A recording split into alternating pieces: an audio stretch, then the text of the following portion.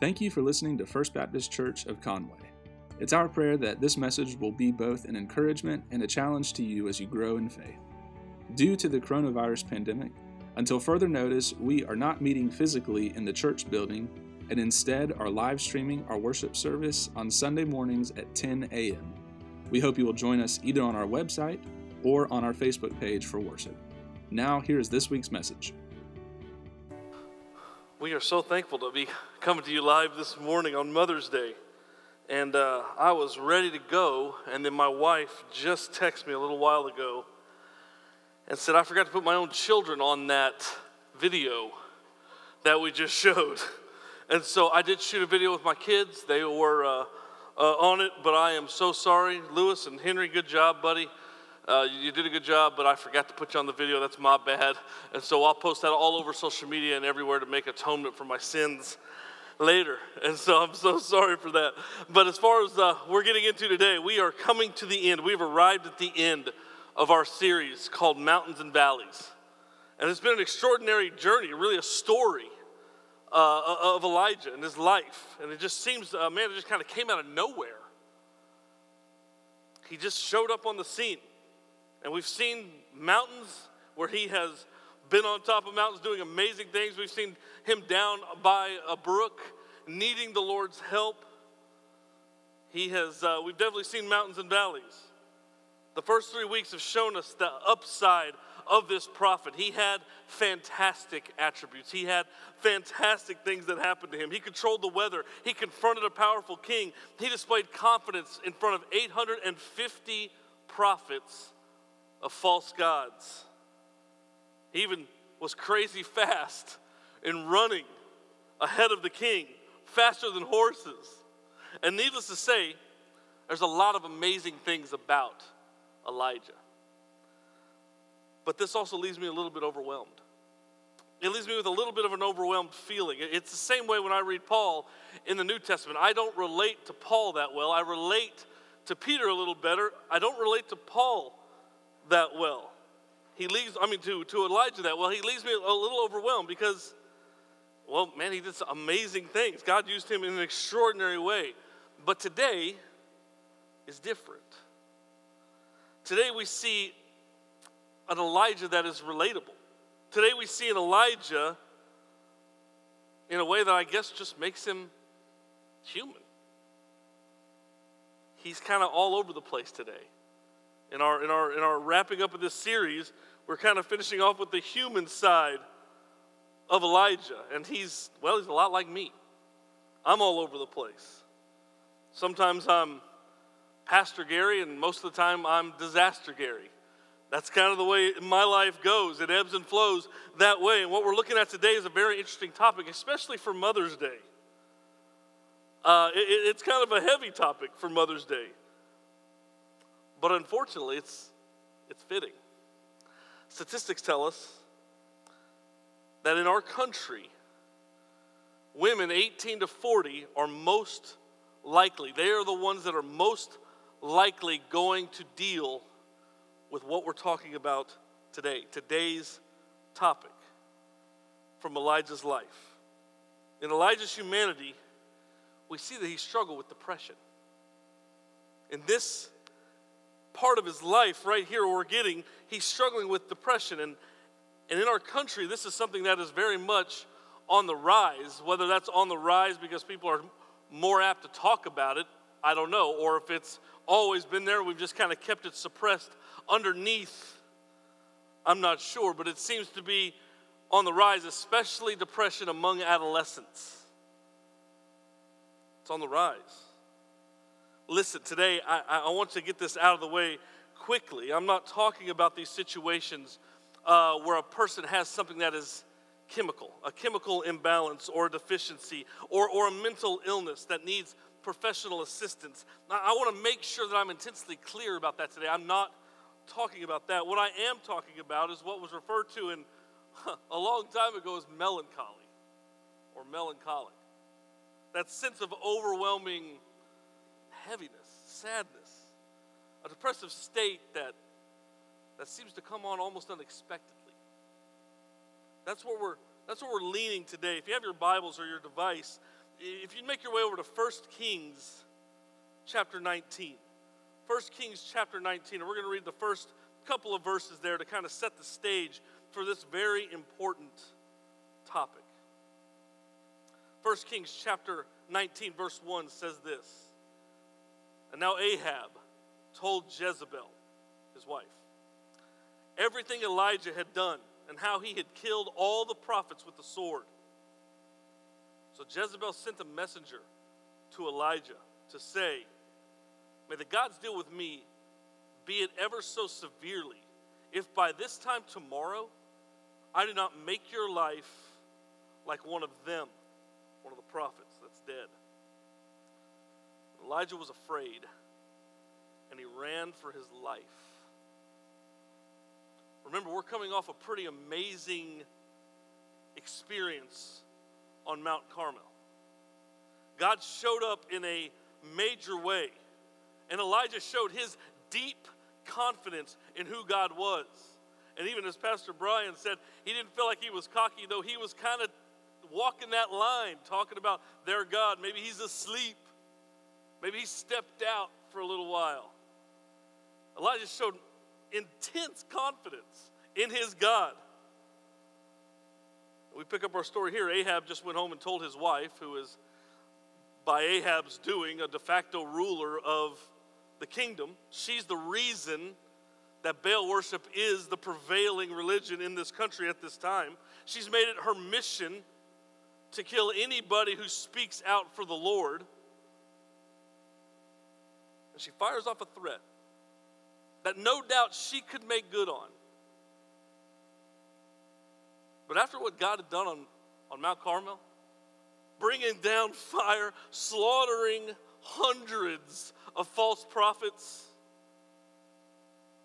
you think that wouldn't rattle Elijah? You think that wouldn't be anything to him? You know, I don't think it was the threat.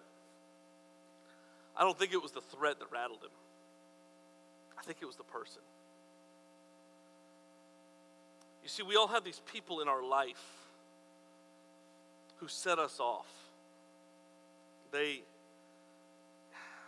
just have a way of bringing things down. It doesn't matter what positive things you have going on. It doesn't matter what things you've accomplished.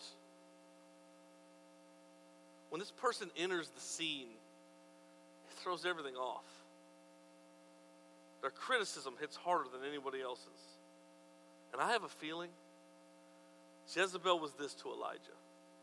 Her opinion mattered, even though everything else around him says that her opinion didn't matter. And this sent Elijah into an unexpected spiral because he's human like you and I. And because of this, he did some things that are actually very common. We're going to look at 4 things very quickly that showed up in Elijah's life. And these are the easiest ways to head into a depression, to a depressive state. This is a very easy way to do this. We're going to look at this very quickly. Look at 1 Kings chapter 19. We're going to pick it up in the middle of verse 3. It says this: when Elijah, came to Beersheba in Judah, he left his servant there. And while he himself went a day's journey into the wilderness, he came to a broom bush and sat down under it, and he prayed that he might die. I've had enough, Lord. Take my life. I'm no better than my ancestors. And he lay down under the bush, and he fell asleep.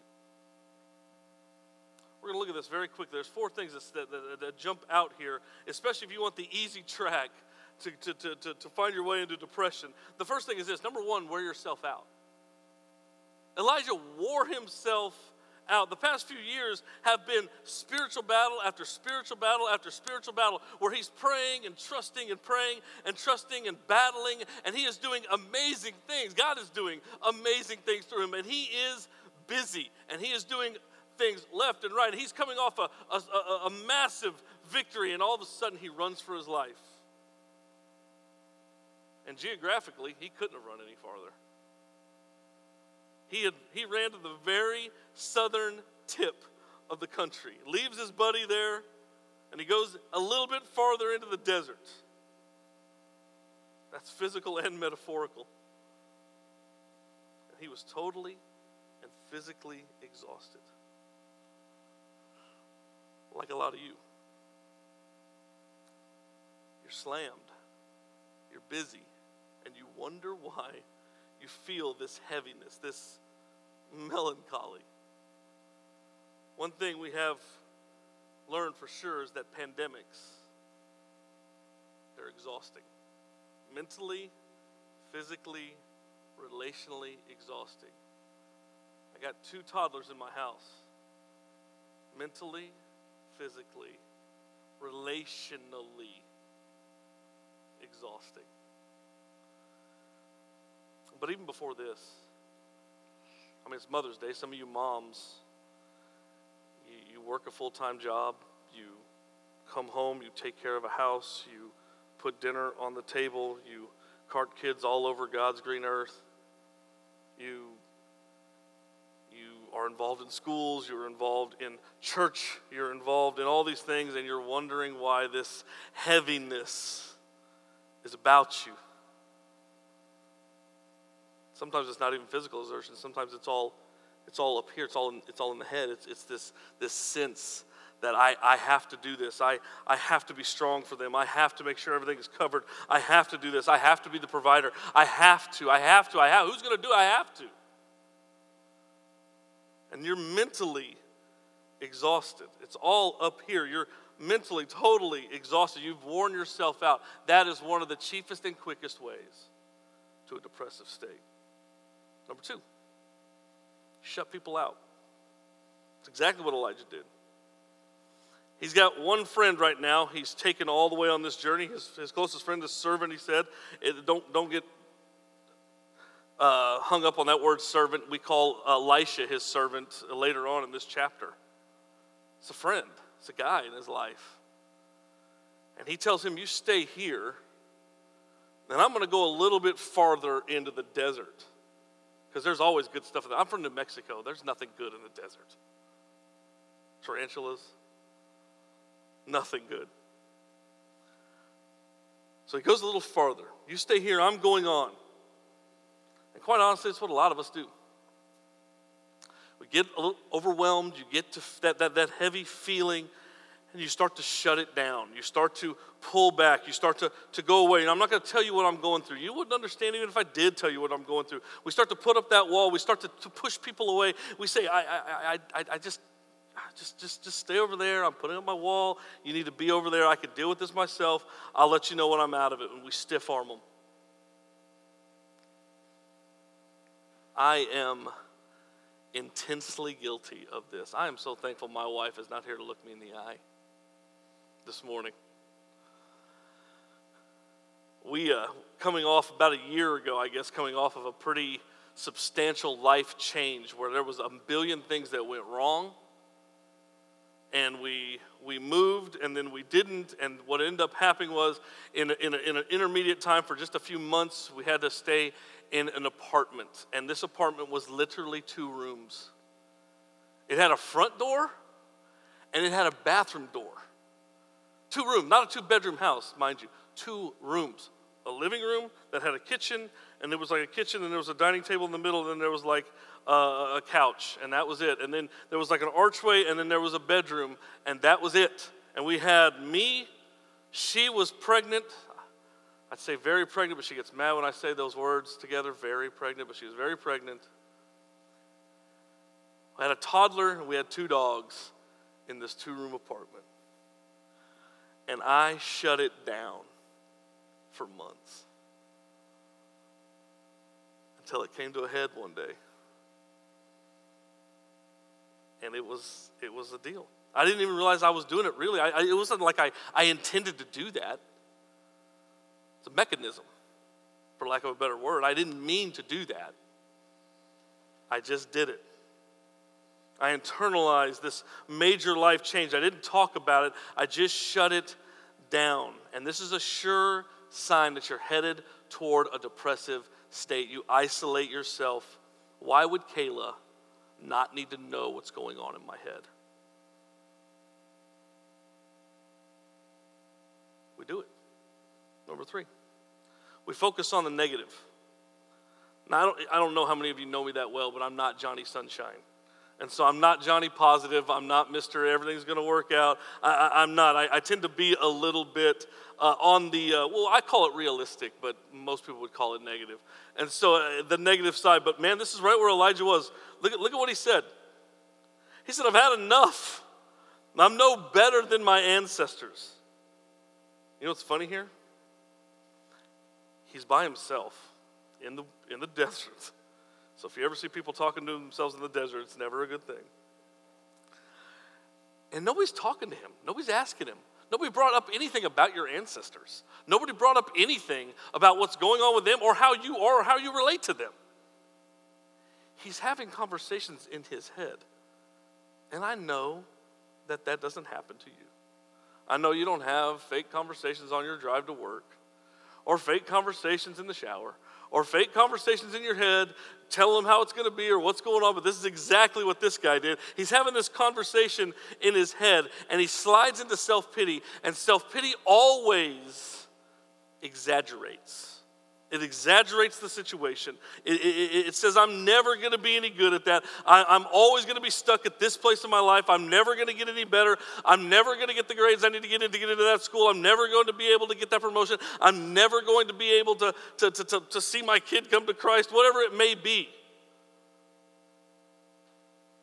I just ate a tub of ice cream. I'm never going to be able to fit into those jeans.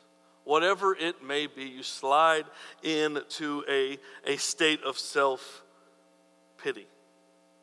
And he says this, I've had enough, Lord. Take my life. Just kill me. Let's rewind. Why is he in the desert? Because he didn't want to die. He's running from Jezebel. He is running to the desert because he didn't want to die. If he wanted to die, go set up a lawn chair on Jezebel's lawn and get to it.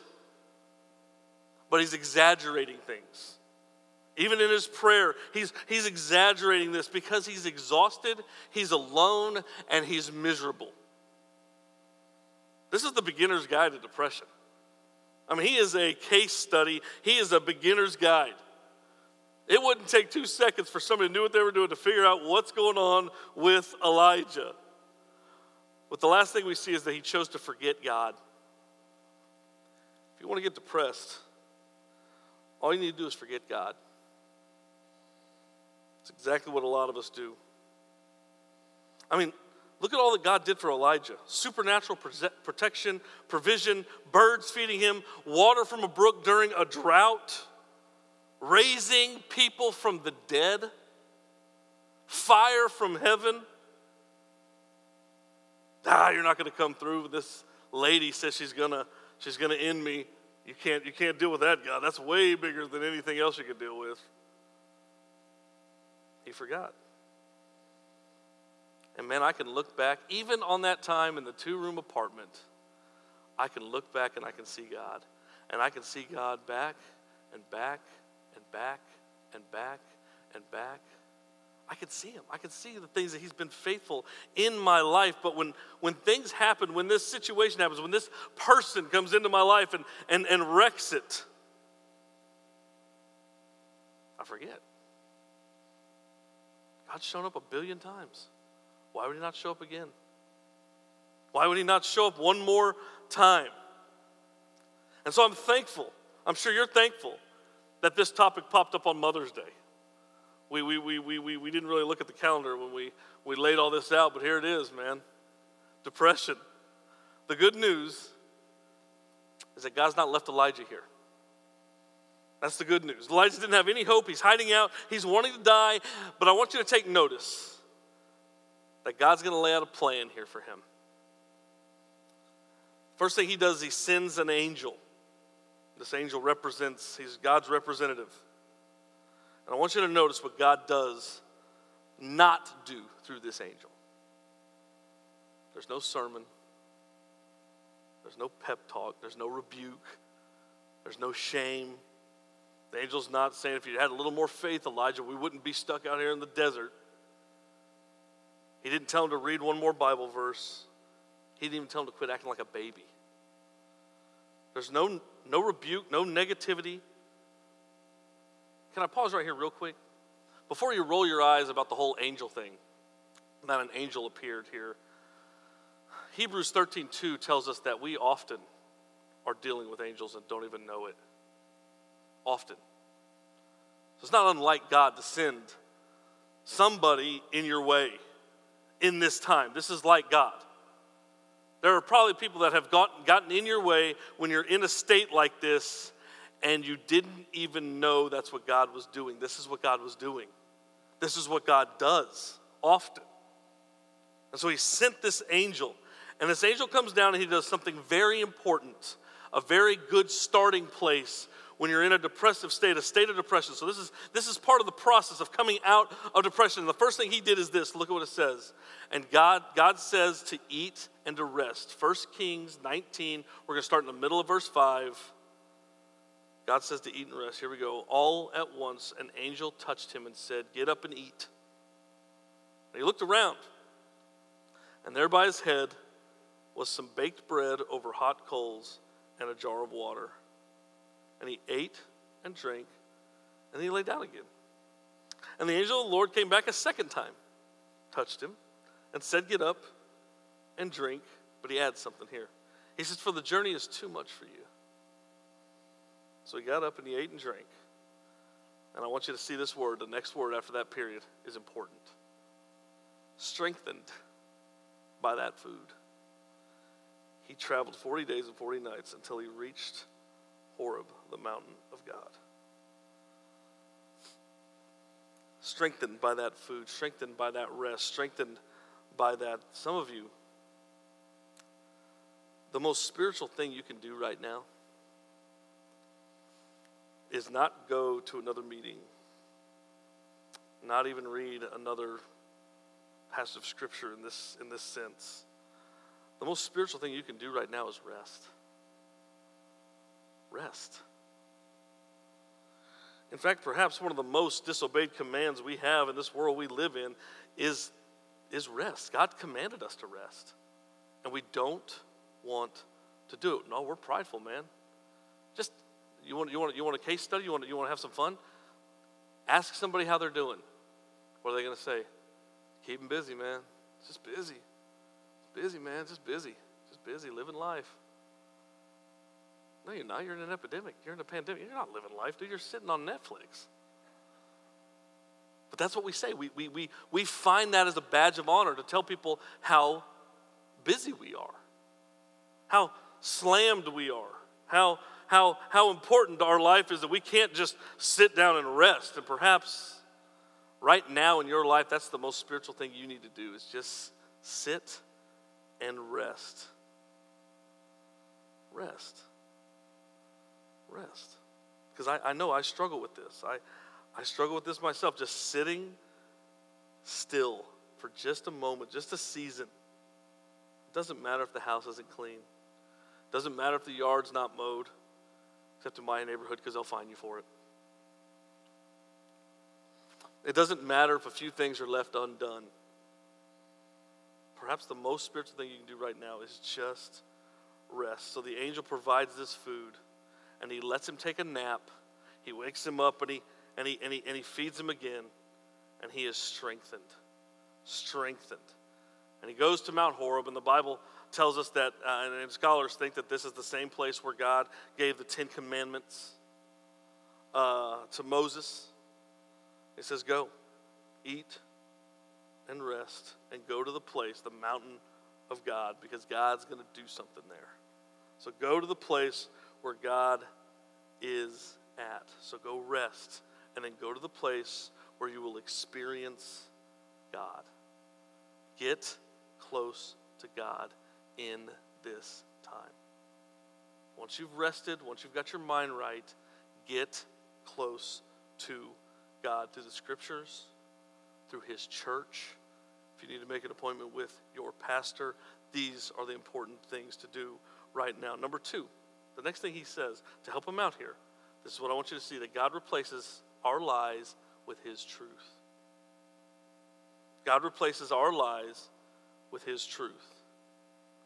The scriptures tell us in 1 Kings chapter 19, verse 9, it says, there he went into a cave and spent the night, and the word of the Lord came to him. What are you doing here, Elijah? He replied, I have been very zealous for the Lord God Almighty. He was ready for this conversation. The Israelites have rejected your covenant, torn down your altars, and put your prophets to death with the sword. I am the only one left, and now they're trying to kill me too. It's always good when you tell God what's going on. He needs to know. So Elijah was telling God what he needed to know. What are you doing here? Let's just pause there. God knew exactly what he was doing there. God sent him there. Told his angel that's where he needs to go. God knows exactly what's going on here. He knows exactly where he's sending him here. The reason why he's sending him here to meet with him is to replace the lies that he believes in his life. Had the Israelites rejected? Yes. Had the altars been torn down? Yes. Yes, these are all true things. But then all of a sudden he slides back into that self-pity. He's like, I'm the only one left. I'm all you got, God. False. I'm the only one that can get it done. I'm all you got. It's false. He owned more responsibility than was actually his. And this is an easy thing to do for us. But you need to replace that mindset. That you're all God's got. You're all he's dealing with. This is a very important ministry conversation. I'm all God's got. If you read on, let your eyes drop down actually to verse 18. You're going to see where God kind of corrects that. He says this in verse 18. He says, yet I have reserved 7,000 in Israel, all whose knees have not bowed down to Baal, whose mouths have not kissed him. Remember, the world population is not like it is today. 7,000 is a lot of people. He says, I got 7,000 people who have not done that. That's what's real. That's what's actually reality. Sometimes our perception is reality to us, but in this situation, this is not it. So we have to get rid of these lies in our lives. These lies that pop up like my marriage could never be healed. It's a lie. I can never get out of this situation. I can never get out of this addiction. My kids are never going to get right. That's a lie. The Bible tells us with faith, just itty bitty faith, God can move a mountain. I've got this stuff going on in my life. It's too hard for God. That's the lie that he's believing in this situation. He's saying that's not right. God is going to show up in a major way in his life. He says, get rid of those lies and replace them with the truth. Paul says it this way in 2 Corinthians chapter 10, verse 5. He says, we demolish arguments and every pretension that sets itself up against the knowledge of God, and we take captive every thought to make it obedient to Christ. Your mind is going to be one of the worst enemies you have. It's important. In fact, it's biblical command here that you monitor it and you grab a hold of those things. So where are you right now? If you were to tell me what's going on in your life, would you speak out a lie that I'm always going to be here, I'm always going to be this, I'm always going to be depressed, I'm always going to be this way, and God's saying, actually, that's not true. I got 7,000 people waiting to help you. I got 7,000 people waiting to take care and help you in this situation. God's help in this situation of depression is rest, take some time off, and then replace those lies that you are believing. You need to get with somebody that can help you. Often a fresh set of eyes can help you see through some of these lies. The third thing is this: God still speaks.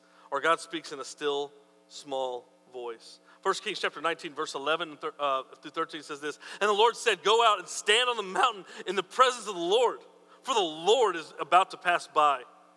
And then a great and powerful wind tore the mountains apart and shattered the rocks before the Lord.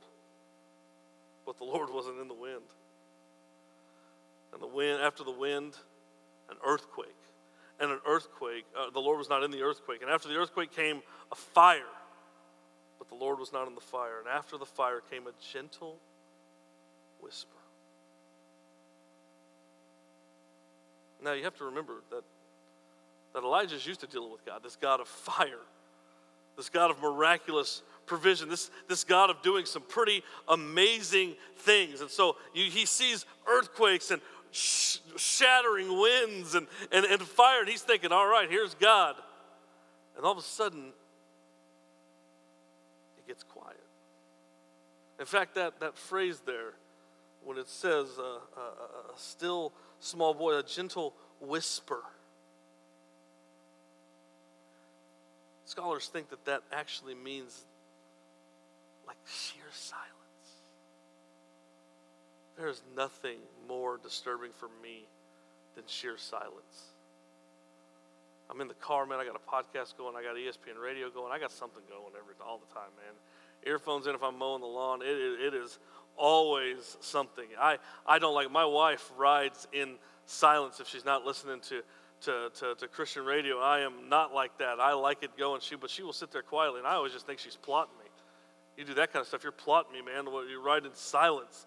And so this is something that is important to us, because it is there that God will speak. Because even in a depressive state, we will find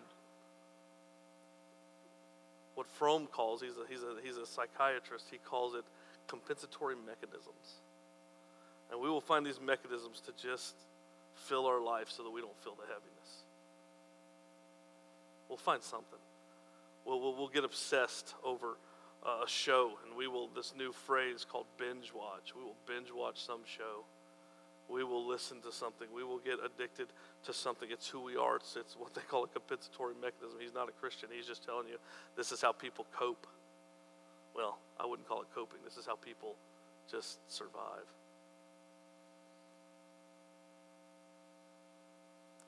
All the while, God is there in that still, small voice. God's never going to leave you silently alone. If you are intentional enough to bow and to be silent, God will speak. And sometimes it's very quiet.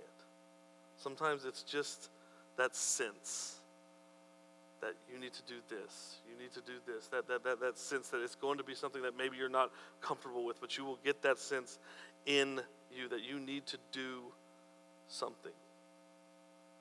You'll get that reassurance, what Peter calls that sense of peace in your life, and that sense that God is saying, I'm here with you. I'm close. You're not alone.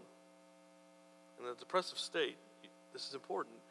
God's not going to yell, because that's not what you need right now. Elijah didn't need to be yelled at. He needed to be helped and talked to. And that's exactly what God did for him, the last thing. So God gave him food and rest. He spoke truth into his life. He came to him in a still, small voice, a gentle whisper. And the last thing is he gave him something to do. Look at 1 Kings chapter 19, verse 15. And the Lord said to him, go back the way you came. Go to the desert of Damascus. And when you get there, anoint Ahaziel, king over Aram. Also anoint Jehu, son of Nimshi, king over Israel. Anoint Elisha, son of Shaphat, from Abel Meholah, to succeed you as prophet. Jehu will put to death any who escaped the sword of Ahaziel, and Elisha will put to death any who escaped the sword of Jehu. In other words, what God is telling him to do right here, get back to work.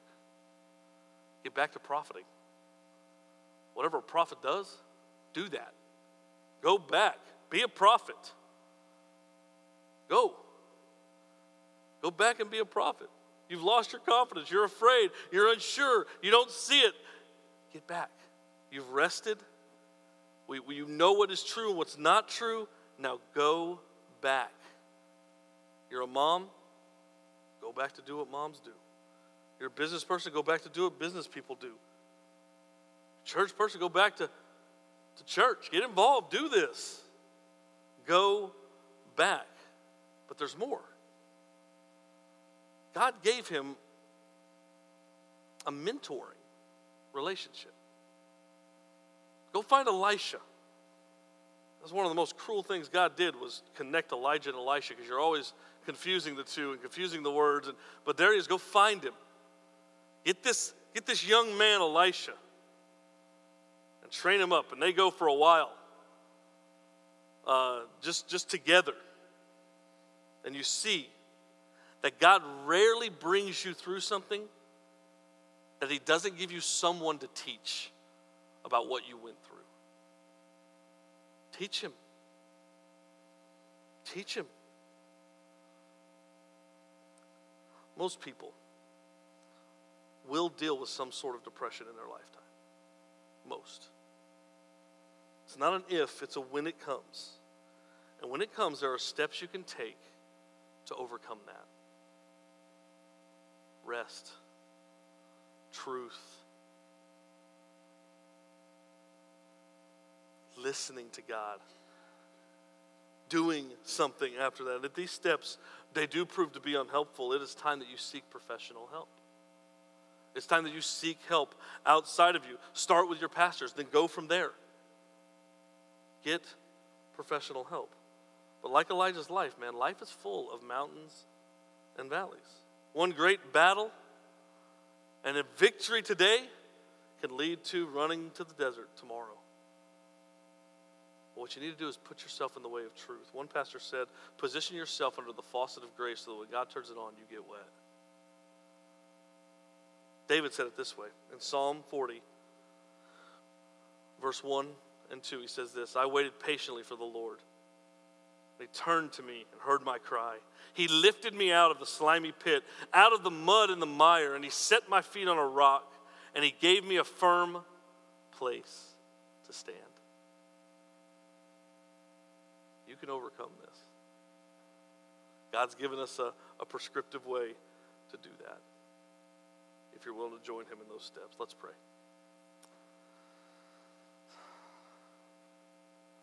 God, I pray that you will work in people's lives today. It's unique not seeing faces in the crowd, but there are people that definitely need help. I need help in this area. I need you to speak to me in that still small voice. I need to take time to be silent. I pray that you would, like Elijah, that you would minister to us. That you'd put those people in our way that can minister to us like you did that angel. I pray that those that are feeling overwhelmed by the burdens of life, especially in this time where this pandemic has sent them spiraling, that you will encourage them to be obedient to true rest. Not just being cooped up in their house, rest for the purpose of coming out to defeat this heaviness that's going on inside of them. Don't let them neglect that rest, that Sabbath as you call it. Help us to replace lies that we believe with your word. Help us. Lord, we're thankful that you're still here. We're thankful that you're not done. We're thankful that you are wanting to show your glory off in each and every one of our lives. Help us to believe that truth. That who could stand against us if you're for us? We love you, Lord, in your son's precious and holy name. Amen.